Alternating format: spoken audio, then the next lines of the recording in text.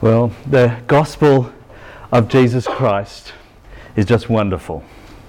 Its power to change us from the inside out. And 500 years ago, Martin Luther discovered that great power and assurance and peace for his own anxious soul. The gospel of Jesus Christ is just wonderful for individual believers. But the gospel of Jesus Christ as well is just marvellous for reforming churches. Churches that were created by the word can be redeemed and remade by the word, the gospel of Christ. Churches can find new clarity for their own focus and priorities and vision when they discover the power of the gospel. John Calvin in Geneva restructured his church around a new clarity that the gospel brought to his own ministry. But the gospel of Jesus Christ is not just power for individuals or clarity for churches. The gospel of Jesus Christ is so awesome that it's also hope for the nations. The gospel can change whole countries, whole territories, in giving to the world around us a model for reconciliation or encouragement to be generous to the poor or inspiration for justice and care. 500 years ago, the gospel changed a whole kingdom, the Kingdom of England, not just Martin Luther's heart or John Calvin's church, but a whole country through the power of the gospel was transformed. For the gospel of Jesus Christ provides us with power and clarity for our churches and hope for our nation. This was what the Reformation was about, providing fresh gospel clarity for individuals and churches and countries. Where in the late medieval world the gospel had been dulled and sullied and confused, the Reformation tried to polish the gospel so that it might sparkle again. We've been preaching our way through the great solas, those only statements, those exclusionary formulae in these couple of weeks, preparing ourselves for celebrating the Reformation the year ahead.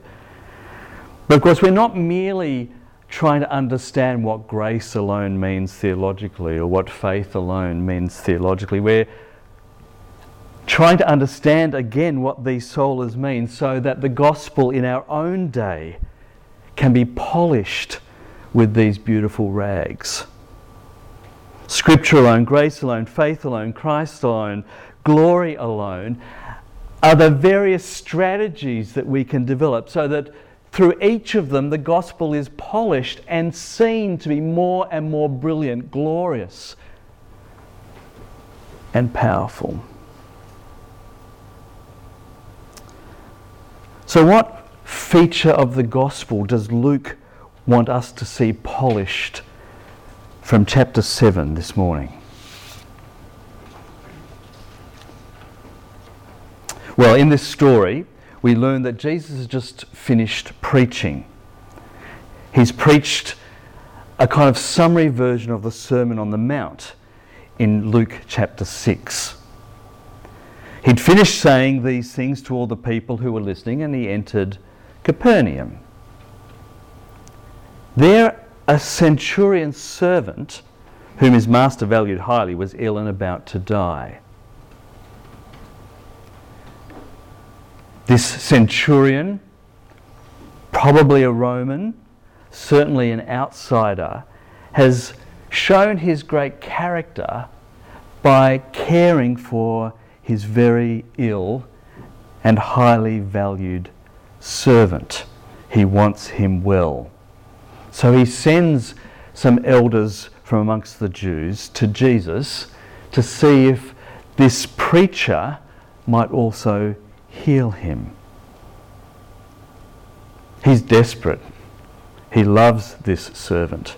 He wants him well.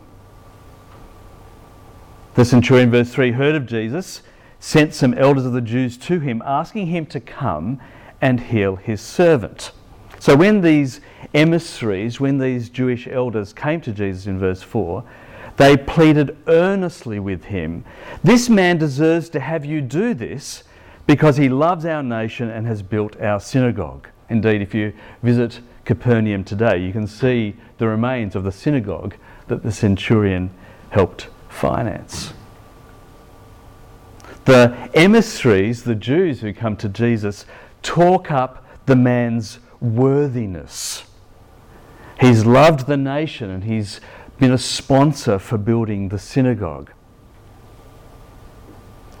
But they're having to talk up his worthiness not because he was perfect, but because he was an outsider. He was wealthy, and Jesus, of course, was not. He was a soldier. Jesus was the Prince of Peace. He was a Gentile. Jesus was a Jew. They have to talk up this man's worthiness because he's an outsider. He doesn't naturally deserve the kinds of gifts that Jesus wants to give. So will Jesus heal the servant? Will the entreaty of the Jewish elders be enough? Well, in verse 6, Jesus went with them. But he was not far from the house, the centurion's house, when the centurion sent another delegation, some more emissaries, some friends, to say to Jesus, "Lord, don't trouble yourself, for I don't deserve to have you come under my roof." The surprise isn't that Jesus turns to heal the centurion's servant. The surprise is that when Jesus is on his way, the centurion decides to stop him. "Don't come here, I don't deserve this. Don't trouble yourself. I'm a Gentile. How could you possibly come under my roof?" Or verse 7, "That's why I didn't even consider myself worthy to come to you and sent others to speak on my behalf." But, verse 8, the centurion is told, passes on these words, "Say the word, and my servant will be healed." I believe that even your word, Jesus, if you don't come here, is powerful enough to provide healing for my dearly loved servant. Just say the word and he'll be healed. Even without seeing you, he can benefit from your words. For in verse 8, I myself am a man under authority with soldiers under me. I tell this one go and he goes, and that one come and he comes, and I say to my servant, do this, and he does it. He is a man who understands hierarchy and authority, and he's a man who understands that words are enough. He can command, and people at his word will obey. He's just sent two emissaries, two groups of communicators to Jesus, and they've obeyed him. He doesn't just send once, but twice. He understands that a word is powerful and enough. Well, will Jesus heal? How will Jesus heal? We read on in verse 9. When Jesus heard this, he was amazed at him. Only a couple of times in the Gospels do we learn that Jesus is amazed by someone. Here he's amazed by an outsider, a soldier, a centurion, a Gentile, a wealthy man. But when Jesus heard this, he turns to the crowds, uses this as a teaching opportunity and says, I tell you, I haven't found such great faith even in Israel. There might have been some faith in Israel, but not such great faith in Israel. What the whole story has been describing is, what is faith? Then the men who had been sent, verse 10, returned to the house, and they found the servant well. The servant is healed. We assume Jesus said something, but that's not even recounted, because the point isn't so much what Jesus does with this individual servant, but the power of these words, or indeed the trust that we should have in the power of Jesus' words. Despite the centurion's wealth, his occupation, his nationality, despite what some might have thought was his worthiness, actually Jesus commends not his character, but his trust. Doesn't speak of his citizenship or his CV. It's the centurion's faith alone, which Jesus wants us to learn about, which Jesus commends. Friends, what is faith? Years ago, I was leading a Bible study at Newman College down the road at Melbourne University. Newman College is a Roman Catholic college. And I remember one woman in a Bible study from Romans turned to me after the study was over and she said, "Reese, you're just really lucky because you've got faith and I don't." As if faith is a commodity that you can wrangle or buy or somehow acquire. And if you've got it, you've got it. And if you don't, you don't. And never the twain shall meet. Is that what faith is? A commodity that you have or you don't? Or you watch Q&A if you've got the energy on the ABC. And you hear those mocking tones of angry atheists who speak of people of faith as if they're simpletons. They're credulous. They just resort to faith when reason runs out. Is that what faith is? Just simple credulity for the ignorant? In the medieval world, faith was just ticking the boxes, agreeing to a statement. Is that what faith is about? Just being able to agree to the creed? No, what faith is about in Luke 7 and of course elsewhere in the New Testament is that faith is about trusting in a word of promise. If you don't have a promise, a word of promise, you can't have trust or faith growing or present. If you want to be a little bit technical, faith is the ontological inability of sinners to achieve their salvation. You can't do anything. You've just got to take someone else's word for it. Or as Paul explains a little bit more detail in Romans 10, reading from verse 14. How then can they call on the one that they haven't believed in? How can they believe in the one of whom they've not heard? How can they hear without someone preaching to them? How can anyone preach unless they are sent? As it's written, how beautiful are the feet of those who bring good news. But not all the Israelites, we read in verse 16, accepted the good news. For Isaiah says, Lord, who has believed our message? Consequently, faith comes from hearing the message, and the message is heard through the word about Christ. Their words have gone out into all the earth, their words to the ends of the world. What is faith? Faith is believing in a promise. It's hearing a word and accepting the word. Anyone can have faith. You just got to hear the word first and put your trust in that promise. Blessed are those who hear, blessed are those who believe, who never see, but just hear. We learn from John's Gospel. Anyone can have faith. Only, of course, if they've first been presented with a word of promise.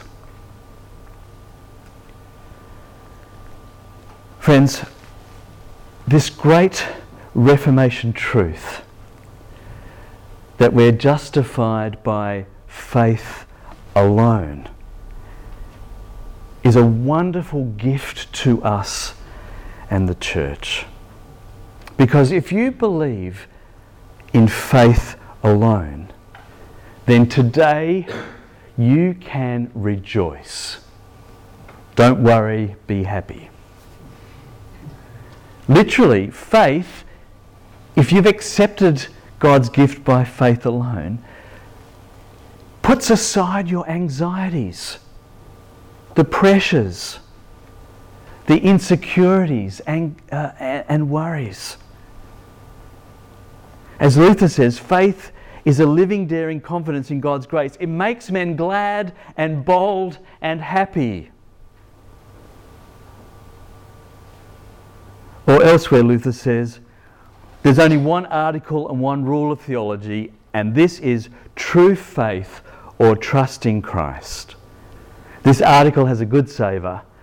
For all who are afflicted, downcast, troubled or tempted, these are the ones who truly understand the gospel. If there are any in the room today who are afflicted or downcast or troubled or tempted, then the fact that we receive grace by faith is wonderful news for your life. What should we do with this message? Number one, rejoice in the Lord. And number two, what do we take away from this sermon? Friends, we need to preach the word. If faith comes from hearing, then we need to be the people who are passing on the word so that other people can hear and thereby have faith, and thereby, in Luther's language, be glad and bold and happy. We, friends, need to be teaching God's promises to people. We need to be expounding the scriptures to people. We need to be highlighting not what we should see as Christians, but what we should hear as Christians. Words trump visuals in the economy of salvation. And whether you're not yet a Christian or whether you're a dry bones kind of Christian, you've heard it all before, you've seen it all before, the word is for you so that you might grow up in faith. The centurion learnt a great lesson about Christ's gift, that through faith, Christ would even cross boundaries and give this wonderful gift of healing to his servant. He understood, the centurion understood, that faith is responsive to Christ's words.